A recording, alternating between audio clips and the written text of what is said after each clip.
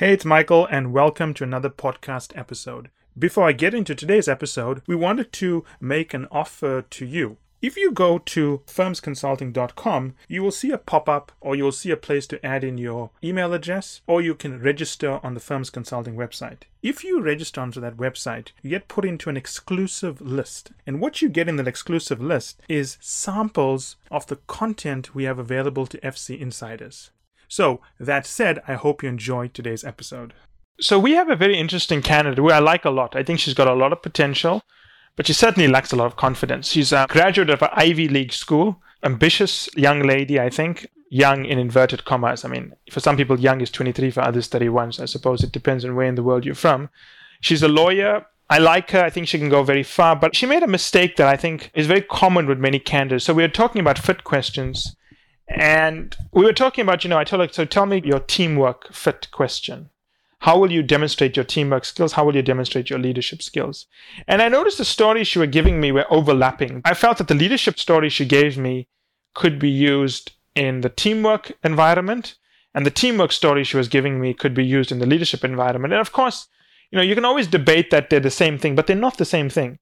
When I think about teamwork and leadership as a partner, I'm looking for the following, and it's one important distinction that you got to use to distinguish between fit stories that demonstrate teamwork and fit stories that demonstrate leadership, right? And the point here is control versus lack of control. In a leadership story, you have control. You are the leader. While the situation may be out of control, you have control over your team. Or you may have formal control, you may have theoretical control, but the point is you are the designated leader of the team. You have control over resources, right? The team may not like you. The team may not be working well, but you have formal control over the team. And you are then marshaling those resources to achieve an outcome. In the teamwork story, you have no formal control. Yes, people may follow you because they see you as the de facto leader because the project manager is failing, but there you are influencing them to follow you. You have no formal control. Maybe another situation where you volunteer to lead something, right? In a situation where you volunteer to lead something and then you are appointed the leader, that's an example of leadership. This is an example of teamwork. So you have to be very clear in your fit questions when you're doing teamwork and leadership examples to differentiate both. In a leadership case, you have formal control. In a teamwork case, you have no formal control. Let's look at some examples here, right? Let's assume there was a pro bono project and you wanted to take the initiative and lead something and the company was against it. You spoke to your partner. He said, fine, Joshua, you can lead it. I'll make you the project manager for this. Go ahead. That's an example of leadership. You took initiative. You were then appointed leader. You had formal control over resources. Now let's flip the situation around to show teamwork, right? Let's assume that the partner was leading the pro bono project. It wasn't going well. So you went to the partner and said, you know what?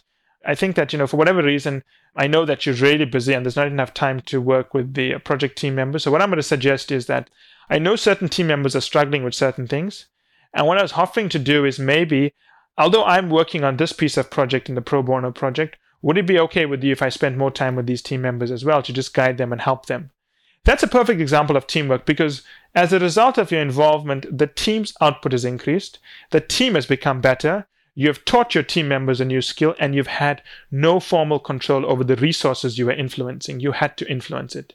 So distinguish between influence and control. I find many candidates, no matter how many times we point out the difference between leadership and teamwork stories, they still make the same common mistakes. So just be aware of that. And that's it for today's episode. I hope you enjoyed it as much as I enjoyed doing the episode. Finally, I want you to remember that the only way to get access to our special offers, the only way to get our special pricing, and the only way to get samples of our content is to join the list on firmsconsulting.com. It's the only way also to get access to our unique advanced content that we make available to insiders. So if you want to get a sneak peek of things, test it out, see what's in there, this is the place to go. And finally, I want to thank you again for making us one of the largest podcast channels around the world for careers and for the 2 million downloads and counting.